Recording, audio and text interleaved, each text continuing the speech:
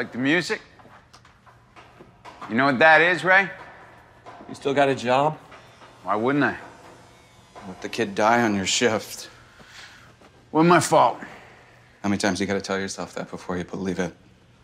Just the once. Running out on your shift. I'd have to guess family. Wife and kid doing okay, Frankie? Everybody healthy? Yeah? Problems with the old lady? Uh-oh, really? The wife?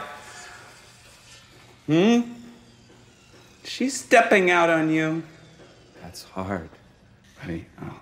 So, when you left her shift and you left the kid to die, had you just heard about it, or did you walk in on your wife banging some other guy? You sure you want to die like this, Ray? Dangling from a rope? Oh, you don't know what that sound is? They're building a gallows just for you, buddy.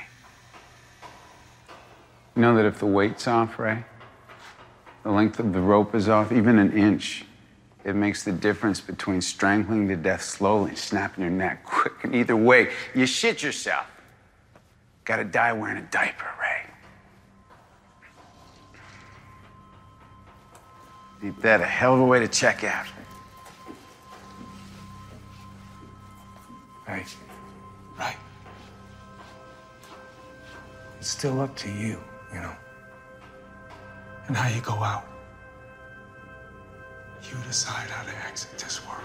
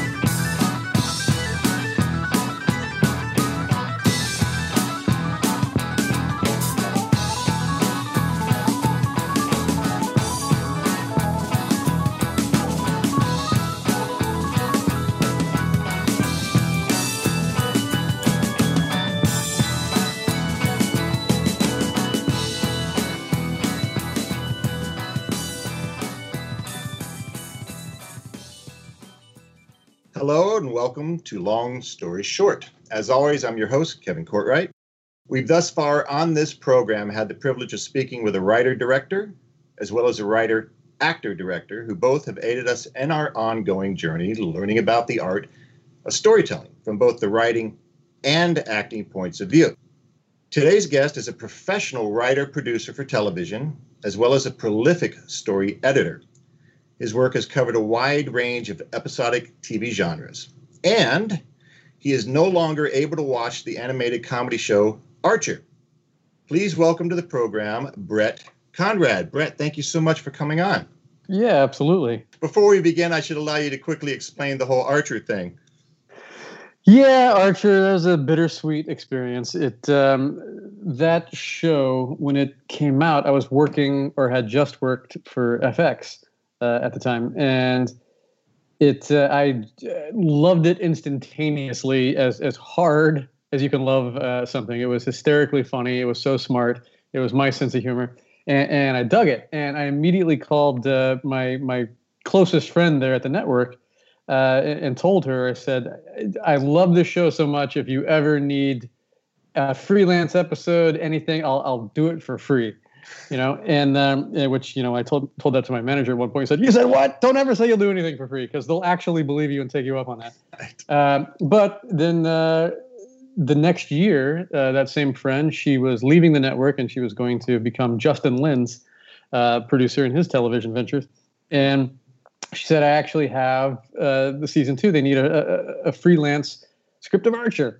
And, do you want to do it? I think your sensibility is right." I'm like, "Yeah, absolutely. I totally want to do it." So I was so excited to do it, and I never ended up talking to Adam Reed, the creator of Archer, on the phone. It seemed like a really freewheeling experience of how he was letting people, write some episodes.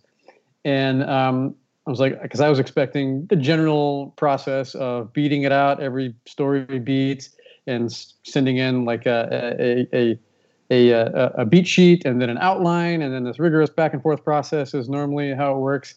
And I just sort of got like, nah, don't, just kind of write what you want. Like, you want to do that idea about a safe house for spies? Okay, that sounds pretty good. Do that. And I'm like, oh my God, this is this is the promised land. This is every screenwriter's dream. No meddling or anything. And it was just too good to be true. And I sort of starting to figure out, yeah, it is too good to be true. Basically, long story short, what I realized was that it was under protest. I think that Adam had anybody write another episode because he wanted to write every episode, and the network just didn't think he would meet his deadlines on it. And so he never had really any intention of producing this episode. But I put my guts into it, man. I put my heart and soul into it. I loved the jokes. I was so proud of it. It was a clever idea, and I just turned it in. I'm like, hey, what's anything going on with that? Is there feedback? Is there notes? Do they want to rewrite? And I just sort of kind of pulled it out of the replacement executive, they're going to do their own stuff. I'm like, oh, so it's just a runaround. And it crushed me. It hurt me so bad. If I was a bigger man, I would have just kept watching and enjoyed the show. But then every single time I tried to turn it on and watch it, it was just like, I was gritting my teeth. And I was like, why couldn't mine be there? So I got paid for it, which was nice, everything. But sadly, just about more than any bit of episodic television I've written, that was the one I wanted to see on screen. And nope, just wound up in a drawer somewhere. Oh God! So welcome to the world of Hollywood writing, right? Yeah, pretty much. It was a bummer, and I can't, I don't know. It's at the end of the day, as I tell every writing assistant, somebody that wants to get into the world of writing, is like, anytime you get paid to write, you win. It's a good thing. You've won. So I got paid, so I guess that's good. But really, I wasn't kidding. I would have done it for free because I just wanted to be a part of that. Yeah. But, oh well. Well, I want to pick your brain dry about the world of TV writing, and I'm going to be barraging you with endless questions. But first, I want to learn a little bit about you. Do I understand you're basically a Midwestern boy? Pretty much, yeah. Born in Texas, raised in Kansas and Oklahoma, so with a short stint in Orange County. So besides that, yeah, pretty much the right there in the buckle of the Bible Belt. What are your first memories of stories? Were you one like as a child where you loved to have stories read to you by the parents or that sort of stuff? Or seeing a movie, seeing TV? When did you first realize, I like this? I like stories. I don't have any particular memory of anybody mom or dad reading to me at night or wanting the story read or anything like that. Especially, I loved performing when I was young, and I always thought I was going to be an actor when I was younger, and I certainly fell in love with movies because of my mom. We would stay up late watching old movies, on whatever channel. Yeah. After like old game shows. I remember watching the old Groucho Marx, You Bet Your Life, with my mom, and The Honeymooners and things like that. And then we'd watch whatever old movie, and I just sort of absolutely developed a love of movies because of my mom. And that was certainly what set me on the path. And like I say, I always thought it was going to be acting, but sometime, really not until college, not even high school, did I ever write any sort of like creative writing for myself. I just got an itch one time in college, and decided to put pen to paper and like, I kind of like this. And it really started there, which I guess maybe is later in most writers' lives. Maybe they usually start younger, but no, not for me. But when I first did it, it definitely was like, okay, anything else I was thinking about that I might want to do, like, forget it. There's nothing I love more than this. Yeah. So So there was basically a latent talent there that came along a little bit later than, like they're saying, maybe other people. You weren't doing it when you were 10 or something, but hey, better late than never, right? Yeah, no, is you're lucky to find any passion in life, beyond obviously like love with other people or anything, but something that you love to do. I know plenty of people, maybe even the majority of people I know, go through life and they just, it's work. It wouldn't be fun if they called it work, and few actually love what they do. And I, from the very beginning, even before I was making any money on it, I loved to do it, and it was my manager, who I've been with for half my life at this point, used to say, and always said, he reminded me of this not too long ago, that if I got stranded on a desert island, I would, find a piece of parchment somewhere and start scraping start writing stories just for myself, right, on the island, because I'm the most prolific writer he's ever worked with, and he just knows that's part of me. So how then did you go from that to getting into the professional writing business? Yeah, well, it's not a very original story. I did it pretty much like most people do it. I think I once I realized what I wanted to do and finished college, I came out here, packed everything in the wagon, and drove west, young man.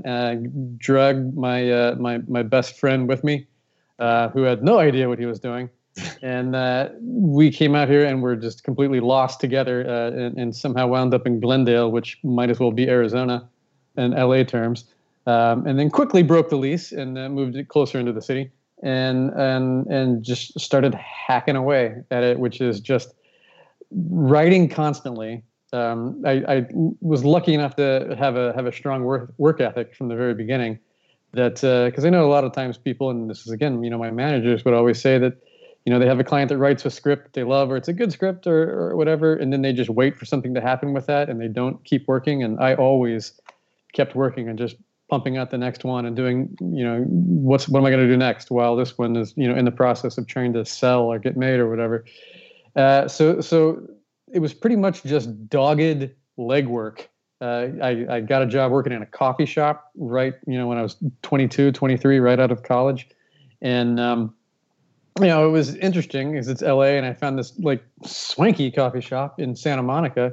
So a lot of players would come through there, a lot of actors, a lot of directors, a lot of agents, a lot of producers, and these people. And it was a weird thing to be that close to, people that you knew that were successful in your field, but, you're just a serviceman in their eyes. You're like, give me my latte, kid. Right. Like, yeah, great, you're a writer. How wonderful for you. Can I please have my half-calf mochaccino?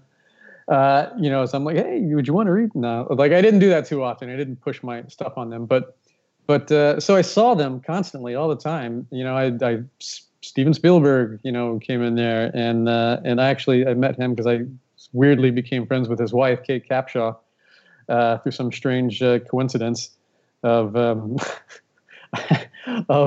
we had these paper plates that we never did anything with, and I would write random jokes and trivia questions and things on them, and I I misidentified her character from Indiana Jones on one of these plates, and she came in that day. I had never seen her before. It was just a weird coincidence, and she's like, "Excuse me, this is wrong." And I turn around, I'm like, "Look, people, I'm tired of you trying to correct me on this all the time." And it's Kate Capshaw. I'm like, oh man. And she's like, "Well, yeah, no, the name was not Charlie, it was Willie. And did you know that the character, was named after the writer's dog?" I'm like, "Yeah, it was Lawrence Kasdan's dog, right?" And she's like, "Yeah." And so I'm like, "Yeah, of course I knew that." So we were kind of friendly and chummy after that whenever she would come in. And she brought the old man in one day, Spielberg. Actually, she brought him in the morning after he won an Oscar for Saving Private Ryan. Oh man. So I met him the day after he won an Oscar, and she introduced me to him, and he was very nice, and he like busted my chops about getting that question wrong or whatever about the character, and I saw him a couple of times after that. Always very nice, but everybody was always around me, my coworkers and the regulars, whatever. Like, "You got to give money to scripts." I'm like, "I'm not going to do that. I'm not going to shove a script in Steven Spielberg's hand while he's trying to get a coffee." Like, no, I just can't do that. So So I put in my time, there, and I would meet all these different people, and I got friendly with some of them, and I got introduced to an agent here or there, and an executive here or there, and like, hey, and they did ask to read something of mine, and nothing ever really panned out that way. Although that manager that I speak of, I did meet in a roundabout way through somebody there in that coffee shop. That I gave him the script of mine, and he was an executive somewhere, a young executive, and he read it to my surprise and called me back a couple of weeks later and then asked about representation. Like, I don't have any representation. He's like, well, let's hook you up with somebody, and he passed me along to this young manager he knew, and that is the manager that I have today, 20 some odd years later. Wow. It's pretty wild. So that year and a half or whatever I worked in that coffee shop did pan out, I guess, in the sense that I have a long 21-year relationship with the same manager. I really admire the tenaciousness you showed there by sticking with it, working hard, and writing all the time, because that can be hard for some people, but you really stuck with it, so obviously it paid off. Interesting, like turn of phrase that you say right there, the tenaciousness of it. One of the people that I met in that coffee shop was a man, Casey Silver, who was the head of Universal Pictures. And he had just recently left that job or been pushed out or whatever, however exactly it happened, and just became a producer. And he and his wife came in there, and we talked a little bit. He laughed at one of the little things I wrote on the paper plates, and we talked. And he said, once he realized that I was a writer, he said, like, well, I've obviously been around a long time and seen everything, and for writers especially, I truly believe it all comes down to tenacity. That is the one thing. It's more important than talent, frankly. Yeah. It's just he who stays in the game long enough is going to outlast everybody else, and will eventually get noticed. And talent helps, obviously, but tenacity was the thing, and that was his pearl of wisdom that he gave me. As obvious as it might seem, it was weird because I don't know, at that time I was 24 or 5 or something, and I was just ready to, like, I've just been beaten down. I'd served too many cappuccinos to housewives coming to their yoga session, and I was just really getting bummed out. And I was like, I'm going to leave. I'm going to move to New York and go write a book or something, and go back to school and get my master's. Like, that's going to make any difference. Right. And he said that to me then. I'm like, yeah, okay. That's, I actually needed to hear that right now. I stuck around for a couple more years before I ran away to New York for a little bit. Well, when you combine the tenacity with obviously is the talent that you have, then obviously that pays off very well. So it's a great story, especially for our listeners if they're interested in writing. Good story for them to know to stick with it. Now, in the introductory episode of this show, I talked about one of the main themes that we want to push here is that writers don't, in my opinion, seem to get the kind of credit they deserve for providing all of this wonderful stories they do. So do you agree with the view that writers, especially TV writers, just don't get the recognition they deserve? Well, it's a weird fine line. I mean, the cliche is certainly, of the big above the line branches of movie making and TV making, that writers are insecure and directors are egomaniacs and actors are stupid. Those are the big stamp cliches, of each of those. And, like every cliche, there's a kernel of truth in that, but there's a kernel or a bigger, much larger kernel of not quite exactly correct. And there are definitely days on every single job I've ever had where I've most certainly felt that way, where it's like no respect is being, where everybody under the sun is giving me notes. Every executive at the studio or the network, every assistant is giving me notes, and you just want to scream, none of you are actual writers. Why do you think you can tell me how to write? And nonetheless, they do. And it is most definitely the singular profession in the entire industry where everybody thinks that they can do it. And they're definitely all united in the idea that you're doing it wrong. So you definitely feel that most times coming out of development meetings and rewrite meetings and things like that, where you just feel bombarded by these notes, and it's a subjective thing, whether or not you think, this scene is working or this character is working or this line is funny or this moment is dramatic enough or whatever it is, and a particular executive might be seeing it, trying to they have a humor bent or whatever, a comedy bent, and like they always want to lean something in that direction and you're wanting to go in a different direction. And it's like, well, yeah, your note might work for a different script and a different story and a different character, but that's not what I'm trying to do here. So it's a thing, that you just basically have to roll with and figure out. And that's the way it is. But it's there's times where you want to just scream to the heavens that somebody, respects that it's a blank white piece of paper until I do something with it. But at the same time, you work in it long enough, you realize that actors have a tough job, man. It is their face on the screen there forever. And the camera captures everything, and if they hit the wrong move and don't hit the line right, even though they're fully capable of hitting the line right, but if they don't, and it's somehow, cut, print, and that's the one thing that goes, it's forever going to be, like them that's made fun of, right. For this line. And, if whatever reason it happens, the director doesn't get the right performance out of the actor or the editor cuts it wrong or whatever, and it just goes to print, so that's on them, and they have to make it come alive. It is, a writer can write a beautiful scene and an actor still has to figure out how to sell it, how to move in the body of this character to deliver that, great line. And they're going to get the glory of that performance as well. They should. But at the same time, actors, because we all know that there's bad television out there, there's bad movies out there that, and you have talented, you see it all the time, you have talented actors in terrible movies. And it's their job to lift, less than stellar material, if that's the case. So it's a big task that they have, and same thing with directors. It's a, usually, multi-million-dollar production that's going on.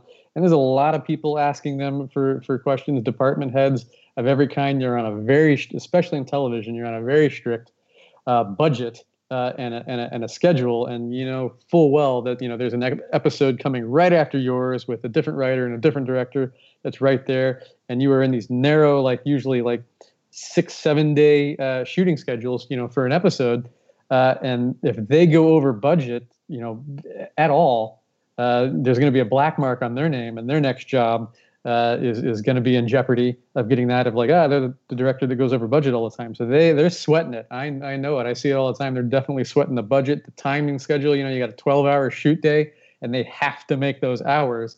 Otherwise, that's more money, and it just goes on. So they got a heavy job too. Everybody has a heavy job, I suppose, is what it comes down to. You realize once you're actually in the wars long enough that everybody's got to deal with it. So to point the finger in one direction that this is harder or that's easier is foolish, because it's all hard. That's a very diplomatic answer. I appreciate it. I'm not even trying to be hey, we're all friendly here. It's I'm not even trying to, believe me, I would definitely call them out, but it's the truth is the thing of it. But there's also, as I was alluding to there, people that are bad at their jobs, that, just, you can see it, that aren't directed well, aren't written well, aren't acted well, and they're to blame when that happens. And that's why they pay them money. Yeah, that's true. Well, I'm a huge TV guy. I have been all my life, and that's one of the reasons I'm very excited to have you here, because I really want to learn about how that whole process works. So I'm going to kind of barrage you with a lot of questions about how the system works, starting with, what is the hierarchy of episodic TV when it comes to a writing staff? Who's up here, and how does that work? It's pretty similar to an army rank. In how it's ranked, specifically in television writing, the lowest staff position there is just called a staff writer. which would be, correlate to an Army private. And then it just goes up, each step, after staff writer, story editor, then executive story editor, then co-producer, then supervising producer, co-executive producer, executive producer, and showrunner, and it's basically equal to, like the private, corporal, sergeant, lieutenant, captain, major, colonel, general. And it's just like that. There's a little less rigidity in what you actually do and perform, obviously, than there would be in the Army. But there is, there's different environments in every room. But for the most part, short of the showrunner, the executive producer, all those different people at those different levels, from story editor to co-executive producer to whatever, they have an equal voice in the room. I really haven't been in too many rooms where, I've been in some bad, toxic rooms, but I haven't been in too many rooms where there's been any sort of delineation of attitude or something like that for the people of, in the lower ranks versus the higher ranks. It's like, everybody speaks, everybody, you got to have good ideas, you got to move forward. I've never really seen anybody, pull rank, like, well, co-executive producer, like, all right, just, settle down, staff writer, story editor. And that's, I'm sure it's out there. I'm sure it's happened. I haven't seen it, but, you're all basically expected to do the same job at that point. Once you get in the room, really, those titles come down to pay scale, quite frankly. Okay. That makes sense. Now, showrunners, are they usually the creator of the show? Frequently, if for whatever reason you don't see that credit on screen anywhere. It's just sort of like us in the Hollywood game know who's running the show, but it's usually the creator of the show, unless the creator of the show happens to be pretty inexperienced, which means that they got really lucky and sold a TV show script, and it went the distance through all the development and everything, and actually made it to television and made it to air. But they just haven't done that much television, and the network or studio will bring in an experienced hand to sort of like come in at the very beginning then and sort of run it with them. Usually is how it goes. But but most of the time, the creator of the show ends up being the showrunner. Yeah. And they're usually a writer as well, right? Yeah. It's they oversee all the writing, and everybody does it a little bit differently. There's some that because there's production of a television show. There's a lot of stuff to do. It is a long day's job, 7 days a week. They get paid really well. So they got then they definitely have to earn their money. And frequently, depending on how well run or poorly run a show is, if a show is poorly run, usually that showrunner is going to be like dealing with different department heads, locations, and make sure they're getting the right location over here and getting the right wardrobe over here, dealing with casting over here, or spending a lot of time in post-production because it's an assembly line machine. Like usually there's 3 things going on at once. There's more than that, but like 3 fundamental things for the writing, filmmaking process, which is there's something that you're writing, there's an episode that you're writing. At the same time, there's an episode that is in pre-production, which is a week of prep that happens before you start shooting, and then there's shooting, and then there's post-production. So there's pre-production, shooting, and post-production, and the showrunner has to oversee all of those things. Oh man! And the most time-consuming is probably post-production, which is just stitching it together. It's editing. You're sitting there right there with the editor. It's I would view it, or if I was categorizing, it's like it's not especially hard. It's just tedious, and there's definitely people that are better at it to know how to just cut right to the chase and get to exactly what they want. So a lot of showrunners, prefer to hand over the bulk of the writing to his lieutenants or her lieutenants, whatever they might be, the other writers, to oversee the story shaping and to work with the writers. And then that showrunner will come in the actual writer's room, maybe as little as an hour a day, or maybe every other day or something like that, to hear, all right, what do you guys got for me? And all right, this is what we've been working on for the last couple of days. And we'll sort of pitch them the ideas, go through the ideas of the next episode that we're working on, and the showrunner have to just sort of quickly like, yeah, like, no, I don't know about, like, that's good. I like that. I don't know about that. What else do we got? Think of something else. That sort of oversee that, storytelling process. And then at the same time, somebody's concurrently writing a script for whatever episode, and that showrunner in theory, is having to read the drafts, which obviously takes time, and then give notes on it, and have that writer go back and rewrite that episode. And then at some point, depending on how involved they are, they'll take a pass themselves at it and take a pass and do some writing on it. Maybe. Every showrunner is different that way, and how much time they allot themselves for each one of those steps along the way. But the point is that they have to oversee all of those steps at the same time. And so they have long hours. Yeah. I've always been fascinated by this. So the creator of the show, perhaps the showrunner, whomever it is, do they come in at the beginning of a season when everybody congregates, we're about to start a new season, with a story arc of some sort that's supposed to run through the whole season? Just some element that runs through a whole season? Is that pretty common? It's fairly common, but it's not always the case. I mean, like the show I'm working on right now is this show Yellowstone, this Western with Kevin Costner that just came out this summer. Big hit for the network. And the creator of that show, Taylor Sheridan, I worked with him on Sons of Anarchy years back when he was an actor on that show. And he had written and directed the entire first season himself, and he calls me up out of the blue. It was actually pretty funny. I hadn't talked to him in years, and I'm sitting there. It's the middle of the day, and this was earlier this year, and I wasn't working on a show at the time. So I was sitting here at home, and I was watching Nicole Wallace tell me whatever the hell Trump did that day as I was eating my lunch, and my phone rings, and something's loud on the television, whatever. I answer the phone, and this person is like, hey, blah, blah, blah, and I don't hear what he says. And then he starts talking about this TV pilot that I wrote called God Inc., God Incorporated.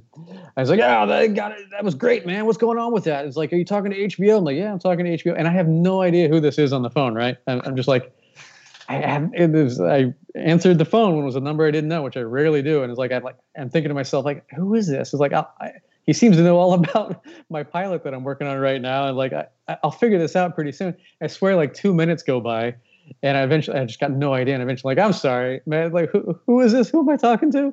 He's like, it's Taylor Sheridan. I'm like, oh, hey, man. How you been for the last 7 years? and so we laugh. We talk some shit about Kurt Sutter from Sons of Anarchy because that's we both were in that penitentiary, and and Taylor's had great success in the last few years with some of his movies that he's done, and he starts telling me about Yellowstone. I'm like, yeah, no, I heard about that. It's coming out this summer, right? He's like, yeah. Like I wrote them all myself. And directed him, but I can't do that again for the second season. I need somebody I trust to come in and sort of like take it over for me.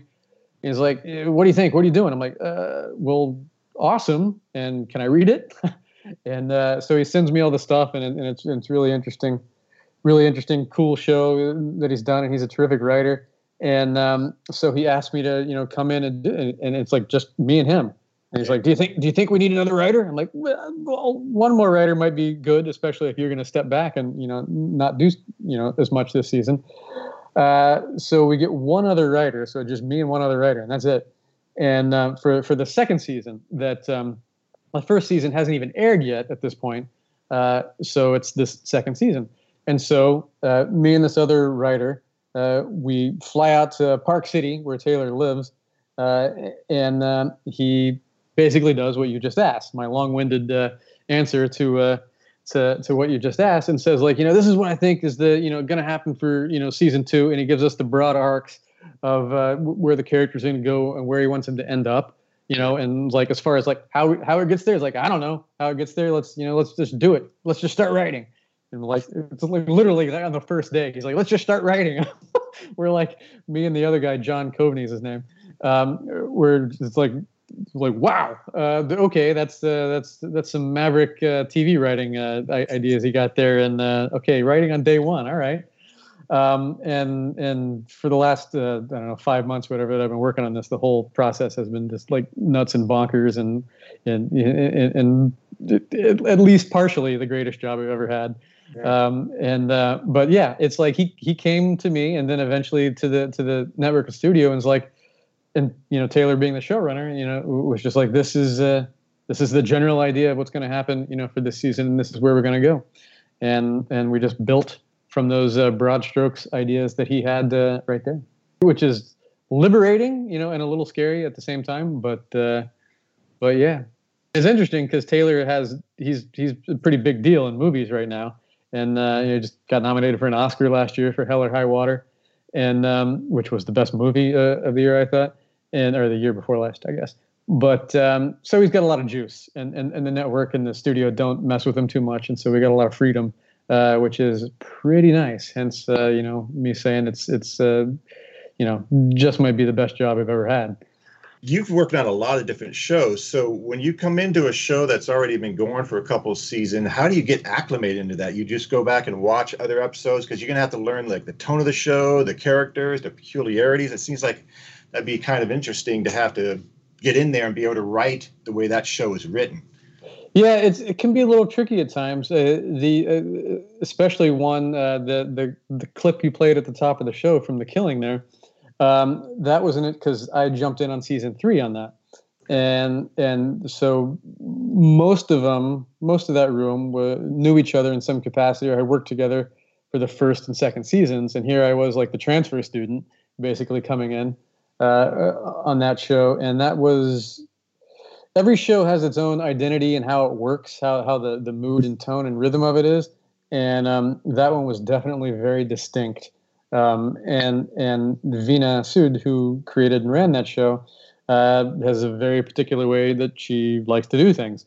And it was a little bit different than what I was used to. And so as the transfer student coming in, and not only that, not only a transfer student coming in on season 3, but I was actually also the last hire on staff on that show. And I started 3 days later, I think, than all the other, like the 2 or 3 other new writers that came in that year. So not only was I the transfer student, I also came in a little bit late, starting that season. And, everybody sort of bonds and meets each other in that first day. And it's like the first day of school, and everybody sees who their friends are and everything, who they want to sit next to at lunch.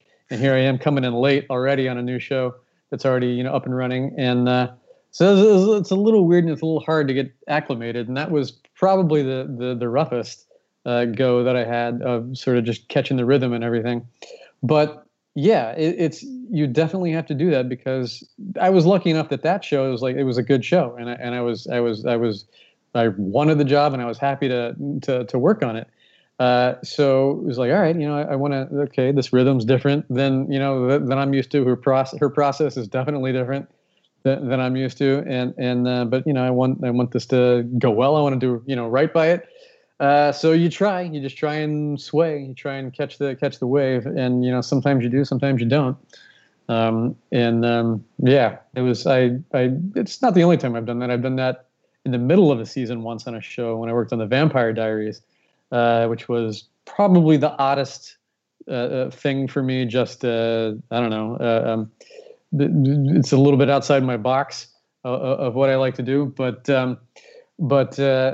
I came in there in the middle of the first season. As the baseball metaphor there is, as I was the pinch hitter that came in, when they were, down a couple of runs, because that show was going really off the rails. As nice as Kevin Williamson and Julie Plec were, they knew that the show was like a mess in production. And wow, that was a strange experience, because I came in, they had fired just about everybody, and they had one co-executive producer, so a high-level person that stayed, and like a staff writer who it was his first job, who stayed, and that was it. And I show up, and I got a pretty good discipline and work ethic, and I'm like, all right, I heard this was sort of a mess, and like, all right, well, let's go, let's just put some beats up on the board. And these 2 people and the assistant are looking at me like, what are you doing? It's like, why? Because Kevin and Julie weren't there. They were in post, or they were in doing other things, and they just looked at me like I was bonkers, like I was just trying to put story beats up on the whiteboard. And I was like, well, I just thought it'd be good to do something. And I realized how futile it was, after a while. And it was like, we wouldn't even start working until like 5 p.m. on that show. Yeah. Oh yeah. No, that was a frequent midnight, there till midnight, a job. And it was a little weird. And I just did that one briefly for like 12 weeks. They had hired me for just a short period, and when the 12 weeks was up, they were like, all right, we're gonna re-up your contract. And I'm like, how about no? I don't think so. I don't think this is for me. And they were actually really gracious about it when I just said, it's just not me. It's not my show. It's somebody else's dream job, and you should find that person, because they'll do right by you. And I think they respected me for that, actually, and they've always been nice whenever I've seen them since. For that, I think the studio was a little upset with me at that, because they don't like to go through the process of investing in somebody and hiring somebody to have them bail. But it's life in Hollywood. Well, it sounds like maybe it was a wise decision. When you're writing for a show like Sons of Anarchy, where there's going to be commercials, I've wondered about this before. You have to keep in mind as you're writing a script that, okay, they're going to need commercial break there and somewhere down there. And so you have to actually write building up to like a little cliffhanger or some significant moment, because it's going to go commercial. I mean, is that how the writing has to go with that kind of show? Yeah, I hate that. It drives me nuts that those built-in mini cliffhangers that just feel so fraudulent. And on the aforementioned Vampire Diaries, it was teaser plus 6, which means that opening teaser, and then they had 6 acts, because they have commercials all the time. So you're writing like 5-minute little acts, and you have to have a little dun dun dun, out, especially for a horror thriller show like Vampire Diaries. It's just it's awful. It's so fraudulent. Everybody hates it, and blessedly have worked on plenty of shows where premium cable where we don't have to do that. Or we just ignore it. This is like what we're doing on Yellowstone right now. Yellowstone has act outs, obviously, because there's commercials. We do not write them, and we just leave it up to post production, the editors, to whenever we need a time break, whatever, just cut it. Mad Men was great at doing that. They did that the same way. Sort of took the BBC method of doing that, and just abruptly cut to a commercial whenever. And I think that works just fine. I mean, because people watch it, streaming anyways, or on DVR and scan right through it anyways. So I can't remember the last commercial I saw. So you've finished a script. Say you're the designated writer, or in collaboration with a co-writer or whatever. You've got a finished draft. How much does a script tend to change after that initial? Does it change a lot, or does what you originally written tend to get kept in there for the most part? Well, it's we've stumbled upon every writer's least favorite moment in this, and it is the moment when the script coordinator, if you're friendly with him, comes over to you, after you've turned in your draft, and the showrunner or whoever does their pass on it, and he walks over to you and he flips the script to you, and you see, because when you put it in revision mode is what it's called, the script writing software, and there's asterisks on the side of the page, where there's any changes, and so you just get a quick glance of how extensive the changes are by all the asterisks on the side of the page. So it just will come over to you and flip the page, and you see all the asterisks, and you just want to punch the wall, and it just drives you crazy, and you're a writer with pride, and it's I remember terrorizing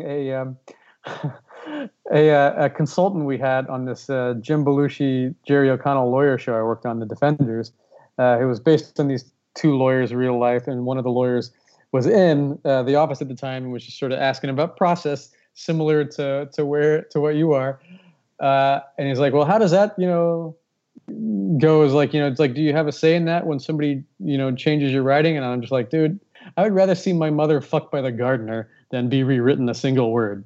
by anybody, and he just just somewhere between laughed hysterically and started crying and ran out of the room because it's like that's pretty much how you feel. It feels like no, don't change anything. You put your guts into that, and frankly, you should feel that way. If you're a writer with pride, you should hate it. You should taste the acid in your mouth when anything gets rewritten, because if you don't, that means you're not writing with pride, but you're a professional, or at least you're supposed to be. So you have to just, bite your lower lip and bear down. And that's just, how it goes. Because if you put up too much of a fuss, obviously, you're going to get a reputation and, your contract won't get picked up. Yeah. And then you'll get a reputation for sure. So you got to figure out how to get to that Zen place, man. You gotta just accept it, but it sucks. And everybody's different. Every showrunner is different. I've worked on shows where they rewrite every single word, and I've worked on shows where every word I've written has gone through just fine. It's just really a taster's choice for how that showrunner, who's the ultimate arbiter for everything, how they are. And sometimes it's obviously human nature. It's it's ego, and they just can't stand it. And a showrunner has to do it. Sometimes it's because they genuinely feel like they're making it better. They're making it their show, and they want it to be this way. And sometimes they're just, whatever. That's cool. That's good. I'm fine with it. It's just human nature, I suppose. There's all types of people that need to do it or don't do it, or, that's just how they see it. But as much as I hate it, and as much as, of course, it's been done to me, it's, I would never, and even everything I'm saying right now, I wouldn't for a second deny that anybody should be allowed to do that to me. If they're the showrunner, it's their show, especially if they're the creator. It's their show. It's their show, man. It's in their head. It's perfect. Before anybody does anything, in their head, it's perfect.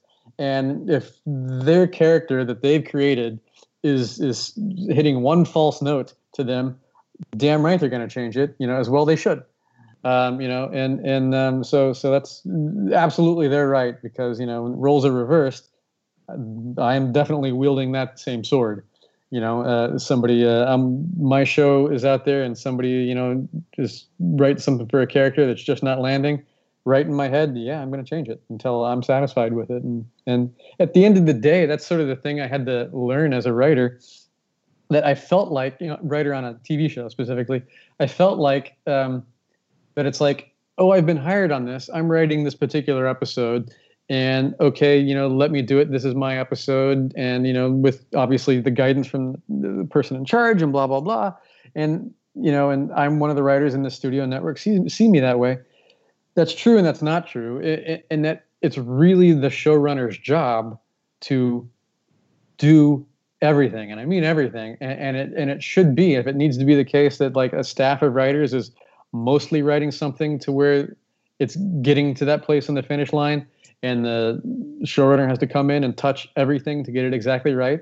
That's their job. It should be one voice, that's coming out of that. And it's that showrunner's job to make sure that it is one voice, and not like, a writer on a show whose voice is singling out, it's that's what it's supposed to be. So yeah, it's a bittersweet process for sure. But I think the point of what I'm trying to say is being rewritten sucks. Yeah, I can only imagine. Have you also written feature film scripts? Yeah, I started out in features. That's what I always thought it was going to be for me. But as fate and luck would have it, I think I arrived in Hollywood right as the heyday of feature feature scripts, when they were paying big money for them. Right as that ended. I mean, the 90s was really the heyday for big payday writers, when like these big guys like Joe Esterhaus and Shane Black and people were selling scripts for, Shane Black was the guy that kept breaking his own record. Like, I think he sold The Last Boy Scout for 1.75 million, and that was like a record. And then a few years later, he sells The Long Kiss Goodnight for 4.25 million, and that's still maybe the highest price paid for a spec script. And I got here in '98, January '98, and it was just starting to die then. And as I was trying to get my footing and trying to get these agents and everything. So it just got a lot harder in the aughts to work in features. And so I kept doing it, kept slogging away, when I finally got my manager and got my, first agent and started going along.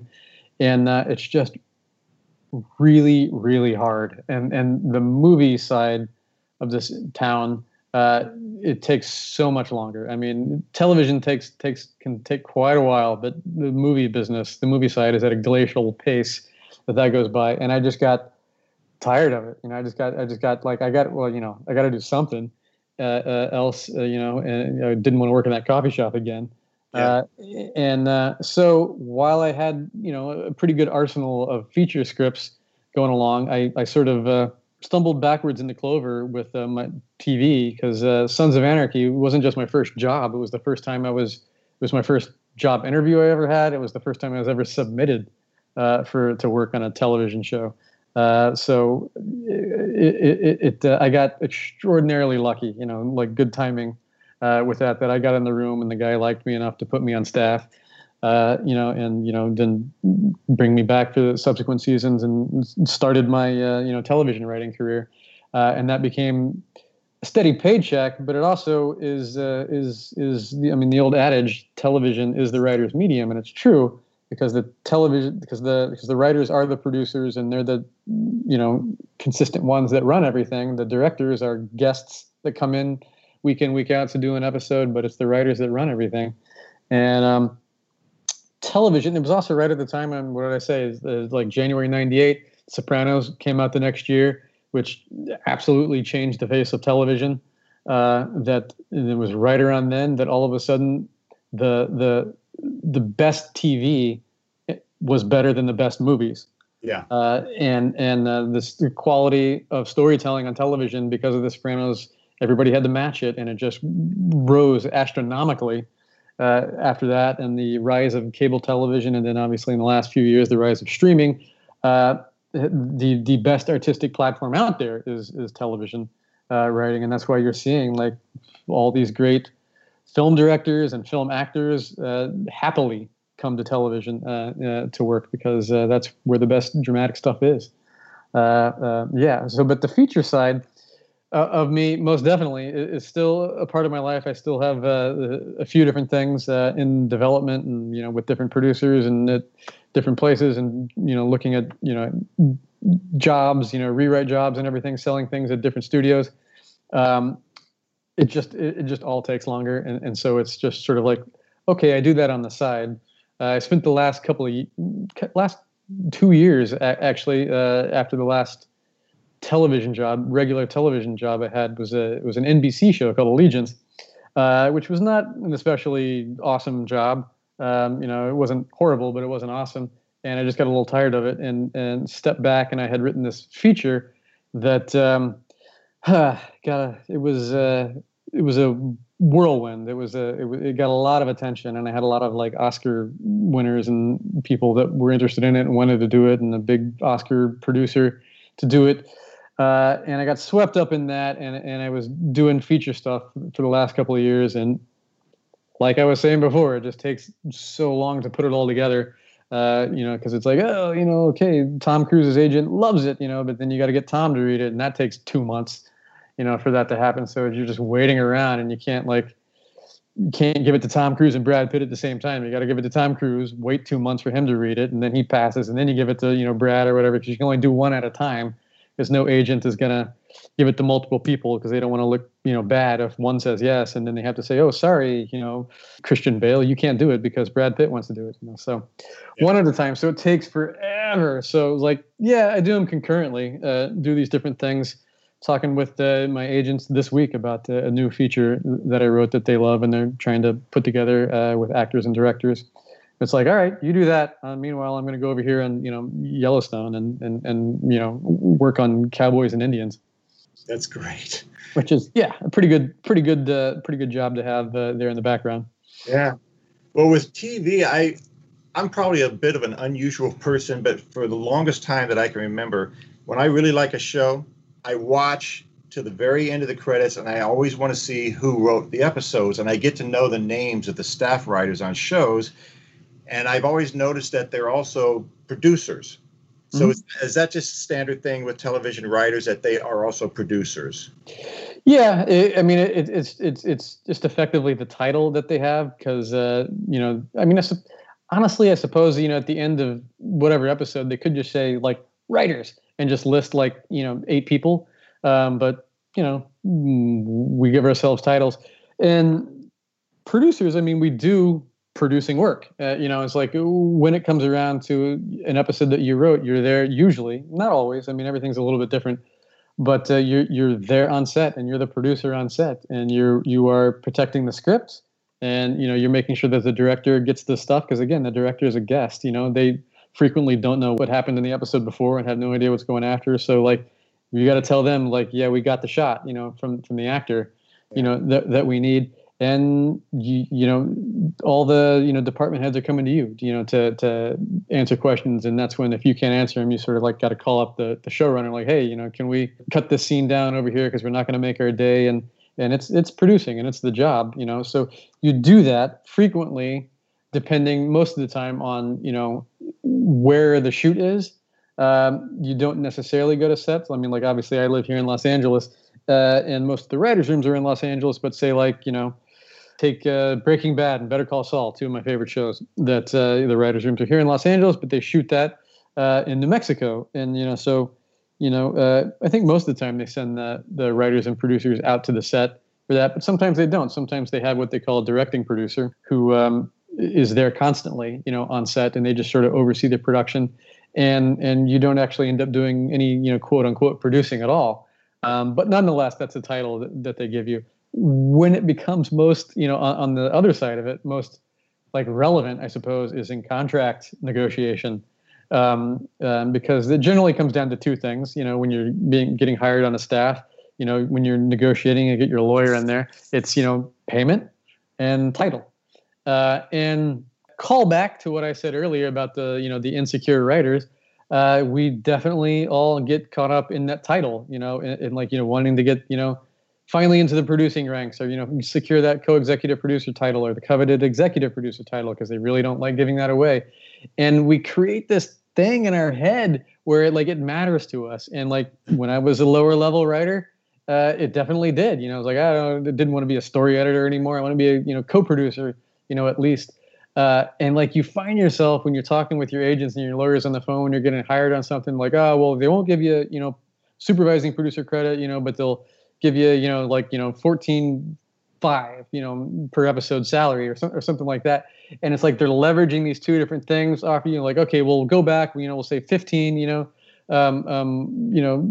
per episode, but we got to have, supervising producer, blah, blah, blah. And the studio, and then you get callback or something like that. And like, all right, we're willing to give you supervising producer, but you're staying at 14.5, and you're like, okay, good, I got it. And then you're like, you think that you just won something or that you got something, but you just realize later, or like when you're older or in it long enough, like, that's just stupid. It's meaningless. The title's completely pointless. Like, I just gave away money for some dumb title that has no bearing. And so like, it, like everybody, I fall prey to it. I'm a sucker to it.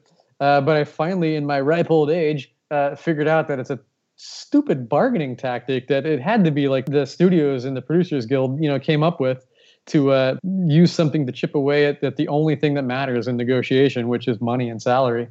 So like, I tell I always end up being sort of a mentor to the younger like assistants on staff that want to be, writers.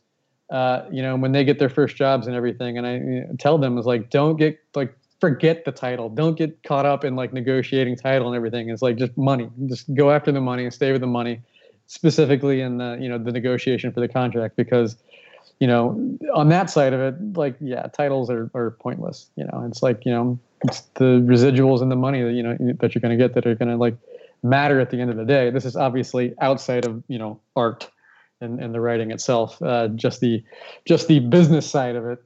But yeah, so those titles are, like I said, kind of meaningless, because once you get in the room, you have 8 people in there that all have different titles, story editor and co-executive producer, but they're all just talking. They're all just spitting out ideas for what should be in this episode.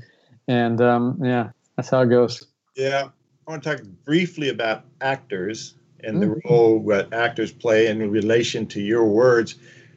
To start with, Olivia Dabo, an actress you know quite well. I've met her. Has said that you have an appreciation for and an understanding of acting. So do you agree with that? You feel that you really do have that? Well, I hope so. I'm getting ready to marry one. So I hope that's true. We'll see when we actually eventually work together. Yeah. Yeah, no, I do, and I think partially that stems from like what I was saying earlier. When I was younger, I thought I was going to be an actor, and I was always performing and everything. And at some point, just my interest went a different way. So I think when I write, I tend to look at it more from an actor's point of view than, say, a director's point of view, for sure. I guess the easiest way to say that is maybe I write performance based. I mean, ultimately I write story based, but I definitely have a keen eye for that, because I want to write something that an actor can't possibly turn down. That's how I go about it. And yeah, I am every role in the script when I'm writing something. It's every, child, parent, woman, man, whatever it is. I am that person, when I'm writing that dialogue, and it's what sounds natural and right, coming out of my mouth, in this. So I tackle, the first part of it, writing, that way. And when I'm on set producing, I definitely speak with the actors frequently, as much as I can, and that rubs sometimes, some of the directors the wrong way, because they like to be the only ones doing that, and I understand that. But at the same time, it's my script, man. My name's on it, and I want these words done right and the scene done right. And I'm not going to step on your toes, but if they need to hear me talk, I'm going to go up and talk to them, if I have something to say. They respond to that and they respect that, because actors want to be directed, and they want to hear the writer's perspective, especially if, the director might not be speaking to them in a way that they, understand, especially if I'm the regular presence, because, I'm there on set, the whole time. How satisfying is it to see and hear your words performed by actors as you wanted? I mean, as you heard it in your head when writing, that's got to be so satisfying. It's satisfying, except for when it's not. It's fun, but it's cool. It sort of depends on what I was saying earlier, a little bit of like how much you got rewritten. Sometimes it's definitely bittersweet when you wrote something better than what's winding up in the shooting script. And and most of the time the actors aren't privy to that, how much you've been rewritten or not been rewritten. And so that's a little tough. And, when it happens that way. The other time, when it's something that you love and you watch them, and that's when it's like you realize it's a marriage.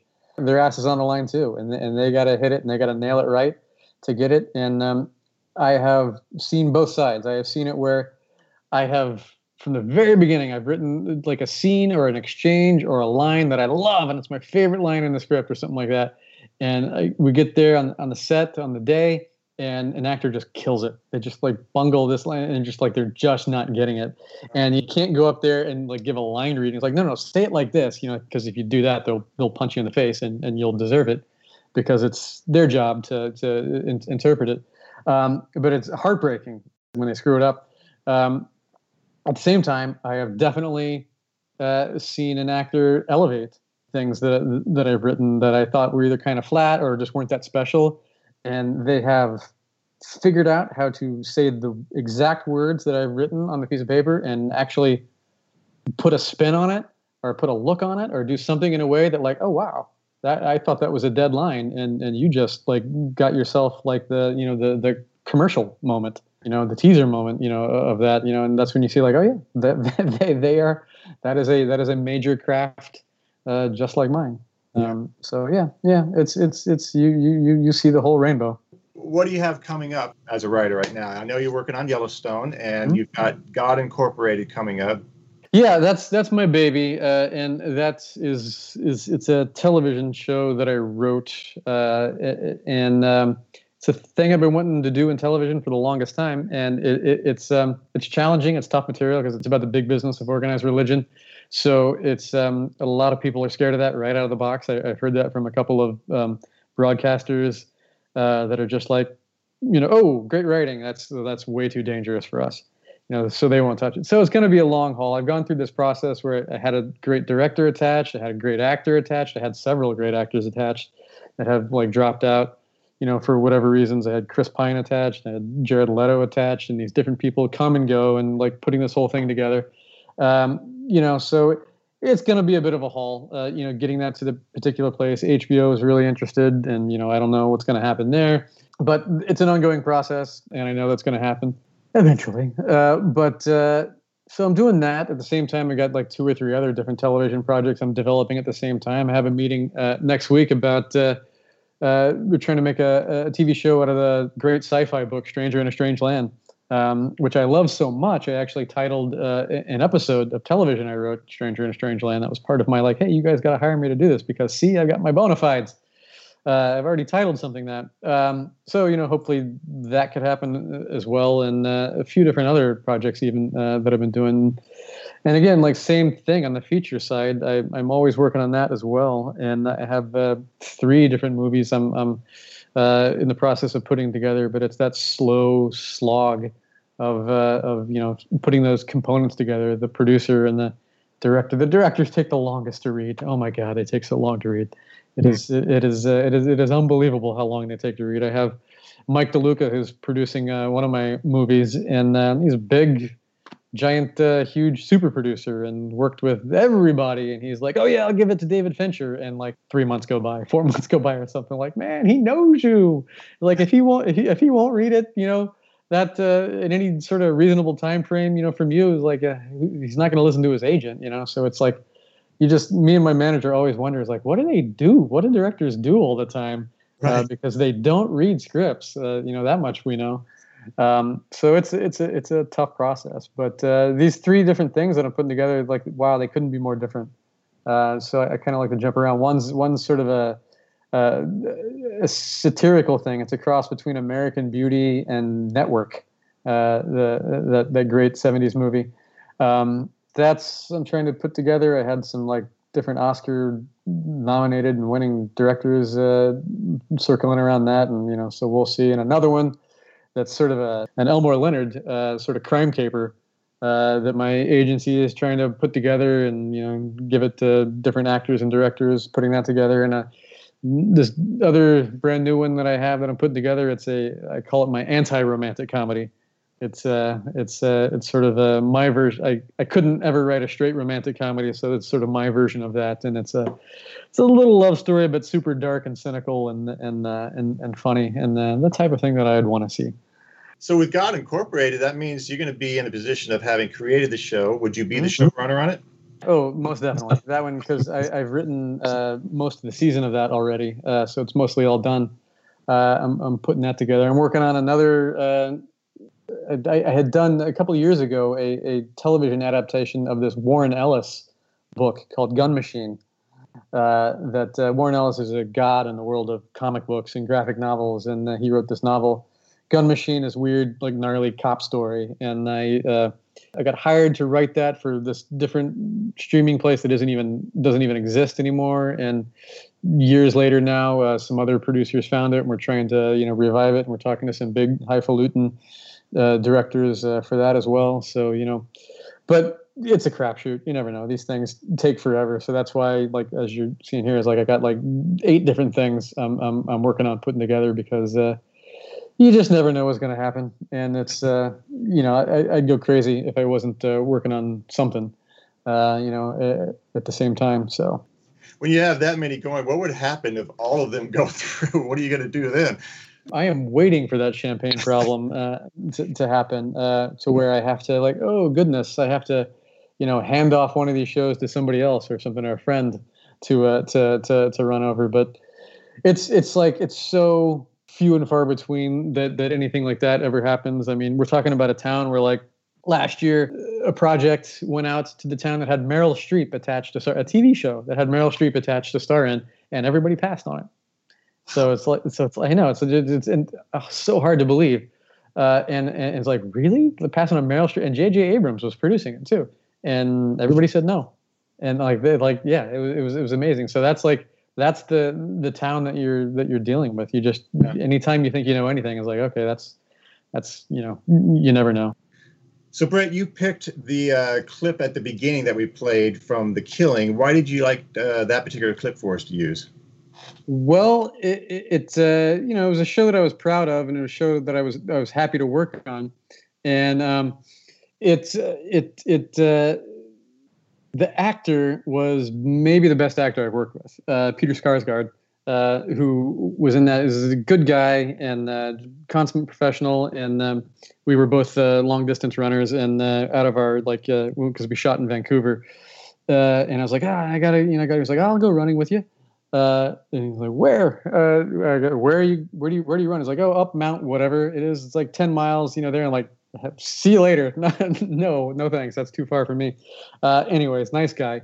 In this particular season, his storyline was isolated. He was in prison in a cell the entire time. And when we started writing the season, that was the storyline that the showrunner Vina was like most afraid about.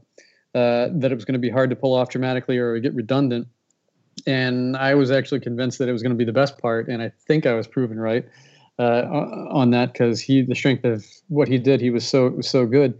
And in this particular episode, it was a big episode for him, because I wanted to really focus on a storyline, and he's facing execution throughout the entirety of the season. And so he, in prisoner's life, it's usually with the guards right there, especially on death row. And he got into it with this guard where he starts taunting him, and the guard just sort of quietly takes it and then sort of sends it right back to him and starts taunting him about, he's like, hey, do you hear that noise? And in the background, you hear this hammering. That you don't really recognize, and then he brings it up, and you realize that he's like, "Yeah, no, they're building the gallows. That's where you're going to swing from," and it just takes the wind right out of Sarsgaard's, his sort of posturing, that he has, and those actors played it so well, and you see just Sarsgaard start to deflate, and then he, the next scene, he's with another different guard, and all of a sudden he's supposed to be weighed to get the measurements right for the noose and, the counterweight and everything. And it's gotten into his head, and you see he's too scared to step on the scale. And that actor plays it really well as well.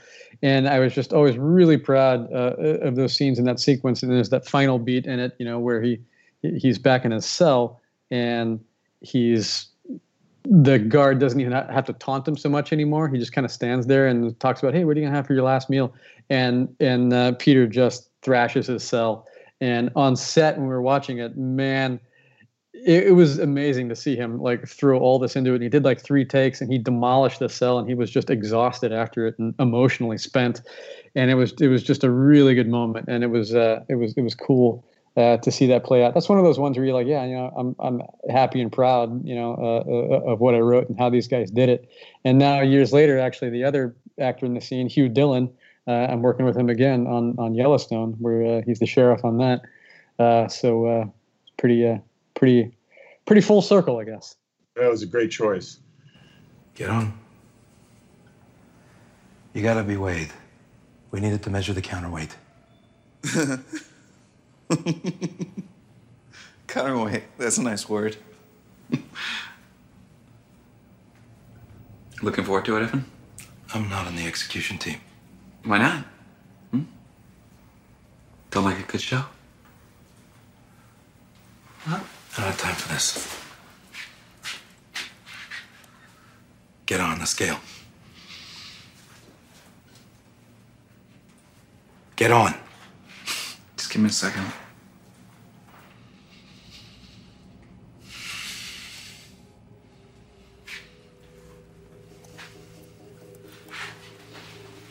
Look, they get your weight right. Your neck will break like it's supposed to. You won't feel any pain.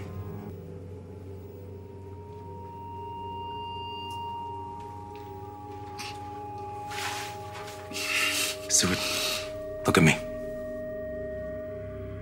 Get on, or I will put you on.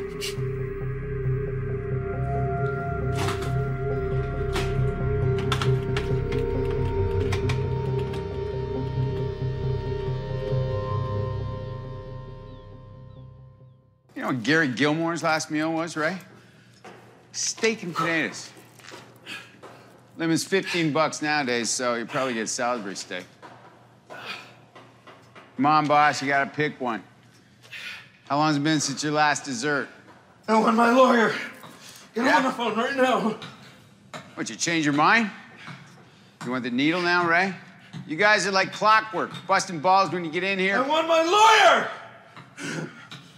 Deadline's passed, Ray. You can't change the execution method now. I'm sorry.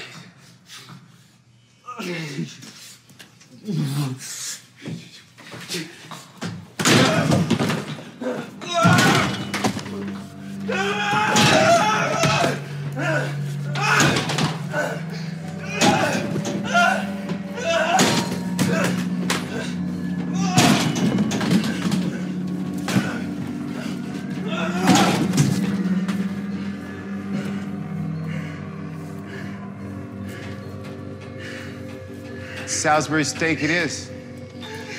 Here you go.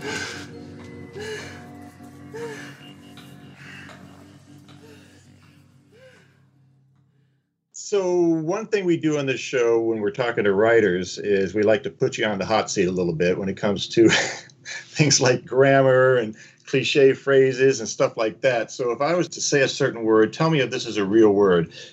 Irregardless. Irregardless is not a word. Thank you. I always get known as the grammarian on whatever show that I work on. When I see people write up on the board like something like all right, ALRIGHT, one word, I'm like, that's not a word. It's two words. The one that drives me crazy the most is people are terrified of the S apostrophe S. To pluralize something or to show ownership of something. And it's like they always want to do like S apostrophe, like it's Chris's book. It's CHRIS apostrophe book. I'm like, no, you're talking about multiple Chris's. If you say it's CHRIS apostrophe S. I know it looks weird, but that's how it's supposed to be. And it is amazing how often you see that out there in the world in like print, or less often in print, but definitely online. I can't tell you how many like reputable websites, everything from CNN to MSNBC, whatever, of getting that grammatical thing wrong. But the New York Times doesn't. Well, there you go. Yeah. One other thing that's always struck me with writing, when you have a dialogue going on by the actors that's from the script, and one of them or both of them keep saying the other character's name over and over and over, which never strikes me as being realistic. Is that something that's in the scripts, do you think? Or is this the actors just kind of, they get it in the moment and they just keep doing it for some reason? You know what? That's a pet peeve of mine too. And I hate that. I hate that whenever I see that on television or in the movies. And whenever that comes out, I always know that it's a script issue.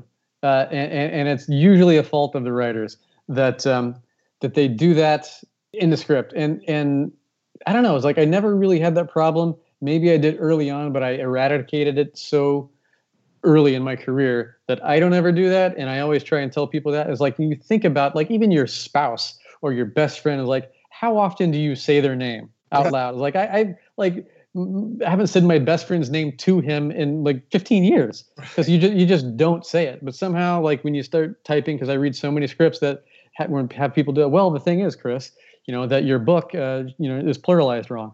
It's like you just don't say that. You say, the thing is, your book is pluralized wrong. That's a pet peeve of mine. It drives me completely bonkers. And I think for the most part, especially when stuff like that, the actors are reading the script, and I have to wag my finger at my brethren here and say most often the writers do write that, and it's like one of those things that they have to learn to eradicate because it is a bad writing quality. It's a bad writing tick. Yeah, you're right. It drives me so crazy, and I have to admit I was ready to impugn the actors. I thought maybe they just get into a thing and they keep doing it, but if it's coming from the writers, that's kind of disappointing to hear. Yeah, I mean, I obviously never want to blame my tribe, but just with the sheer frequency with which I read scripts and see it in the scripts, I know that it's a common thing. Just like S apostrophe S, it's not in there. So, do you have any advice for aspiring writers as we close here? Well, I'll give that advice that Casey Silver gave me, which is I truly believe it's all about tenacity. It really is.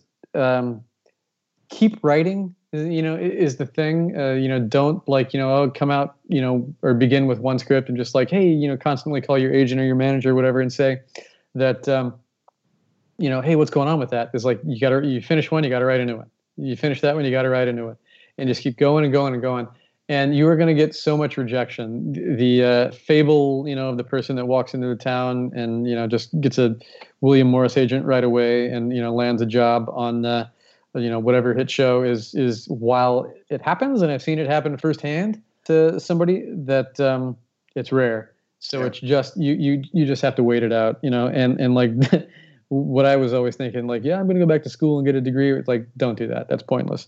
You just got to be good. So, and to get good, it's practice. Because, like, ultimately, and I believe this about all art, from writing to painting to any kind of musicianship, with originality and creativity, it can't be taught. It can only be practiced. Yeah. There's only so much that an art instructor or that a writer, can teach you about being creative and original. To a certain degree, you either got it in you or you don't. But even if you got it in you, you need practice.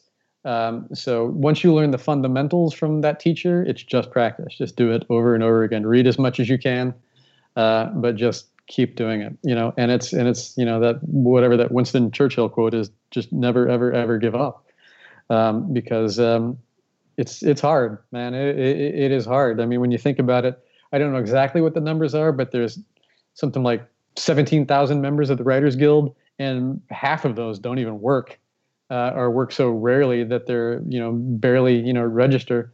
That there is a scant few voices, just like in the single thousands, that are largely responsible for all the content that you see in movies and television.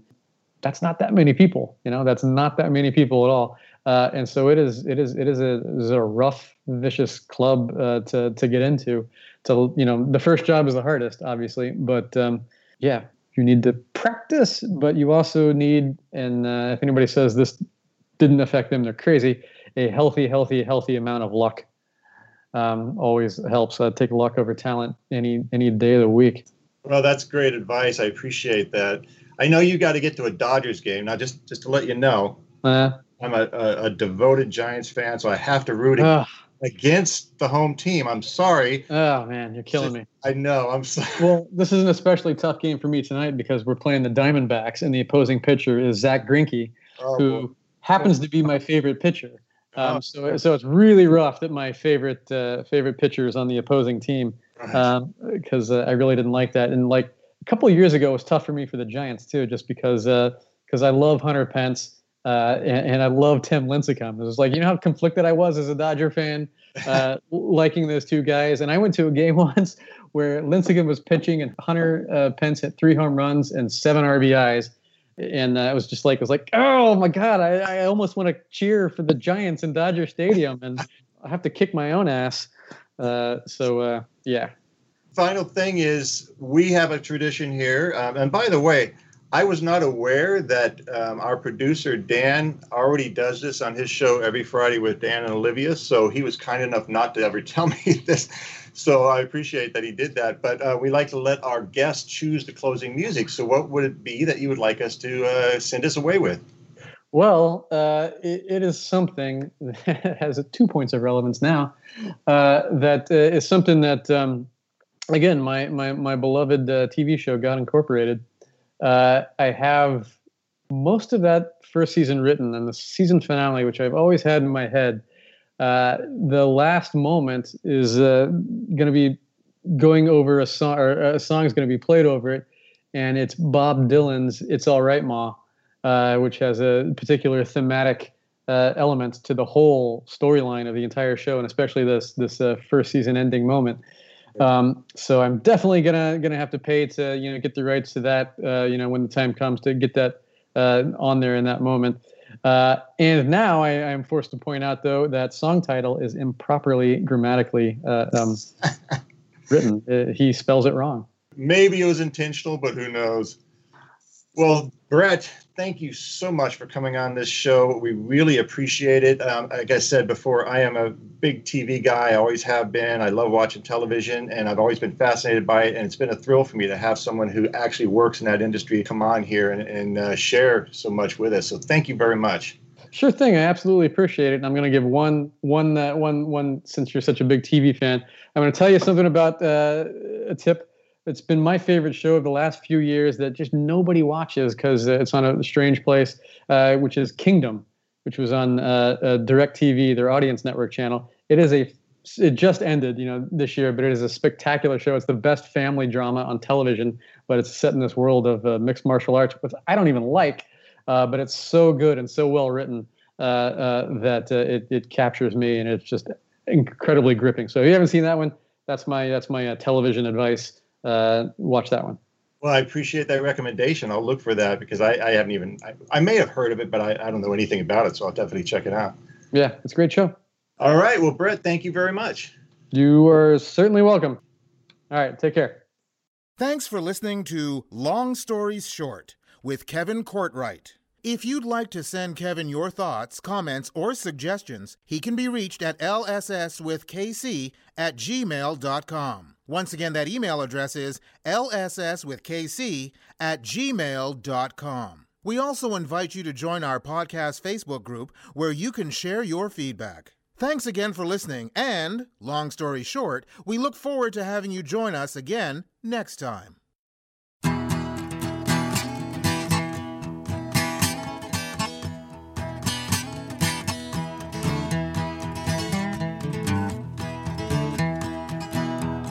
Darkness at the break of noon, shadows, even the silver spoon, the handmade blade, the child's balloon, eclipses both the sun and moon. To understand, you know too soon, there's no sense in trying.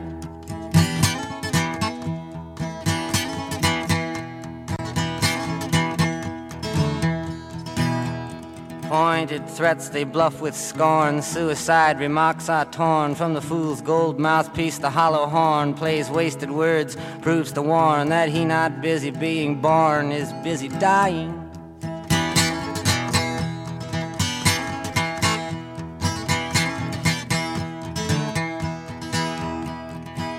Temptation's page flies out the door. You follow, find yourself at war. Watch waterfalls of pity roar. You feel to moan, but unlike before, you discover that you just be one more person crying.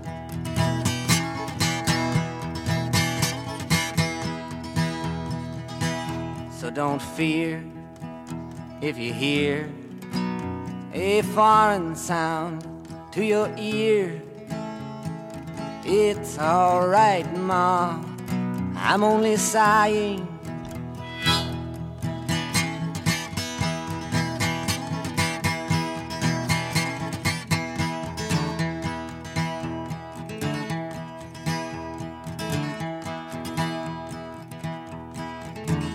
As some warn victory, some downfall, private reasons, great or small, can be seen in the eyes of those that call to make all that should be killed to crawl, while others say don't hate nothing at all except hatred.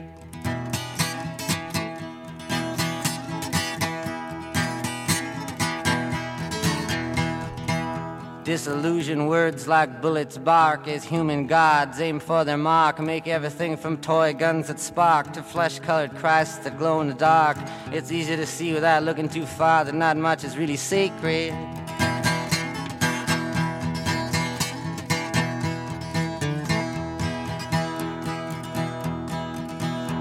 While preachers preach of evil fates, teachers teach that knowledge waits, can lead to $100 plates. Goodness hides behind its gates, but even the President of the United States sometimes must have to stand naked.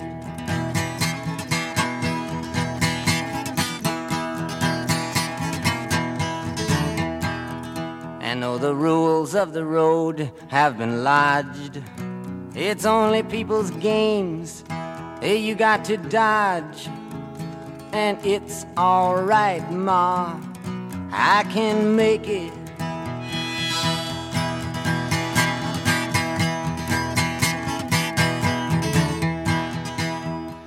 Advertising signs, they con you into thinking you're the one that can do what's never been done, that can win what's never been won. Meantime, life outside goes on all around you.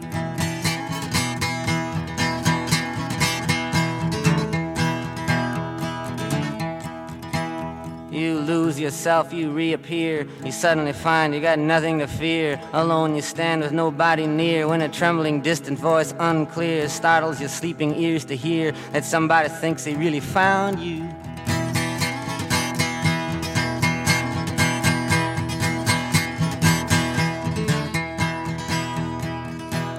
A question in your nerves is lit, yet you know there is no answer fit to satisfy. Ensure you not to quit, to keep it in your mind and not forget that it is not he or she or them or it that you belong to.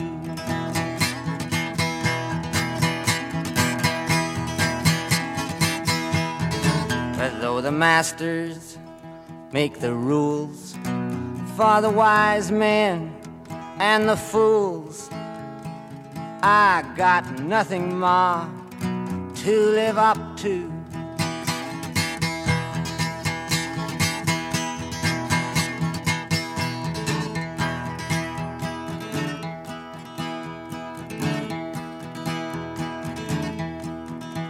For them that must obey authority that they do not respect in any degree, who despise their jobs, their destiny, speak jealously of them that are free, do what they do just to be nothing more than something they invest in.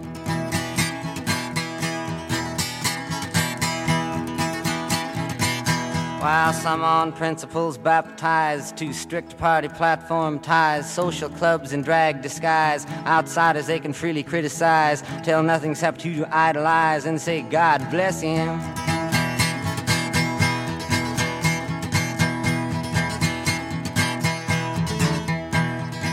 While one who sings with his tongue on fire gargles in the rat race choir, bent out of shape from society's pliers, cares not to come up any higher, but rather get you down in the hole that he's in.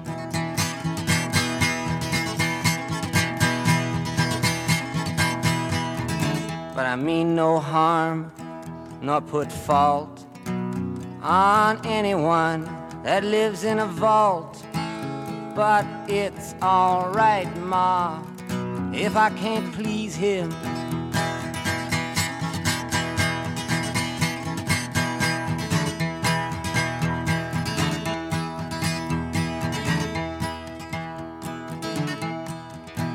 Old lady judges watch people in pairs, limited in sex they dare to push fake morals, insult and stare, while money doesn't talk it swears. Obscenity, who really cares? Propaganda, all is phony.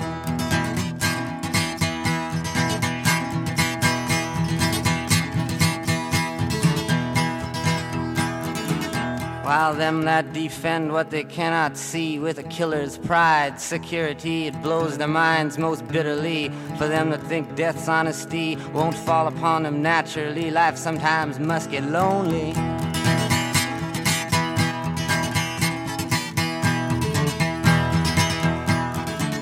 My eyes collide head-on with stuffed graveyards, false goals. I scuff at pettiness which plays so rough. Walk upside down inside handcuffs, kick my legs to crash it off. Say, okay, I've had enough. What else can you show me?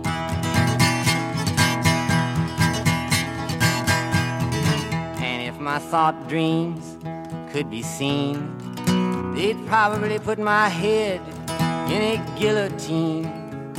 But it's all right, Ma, it's life and life only.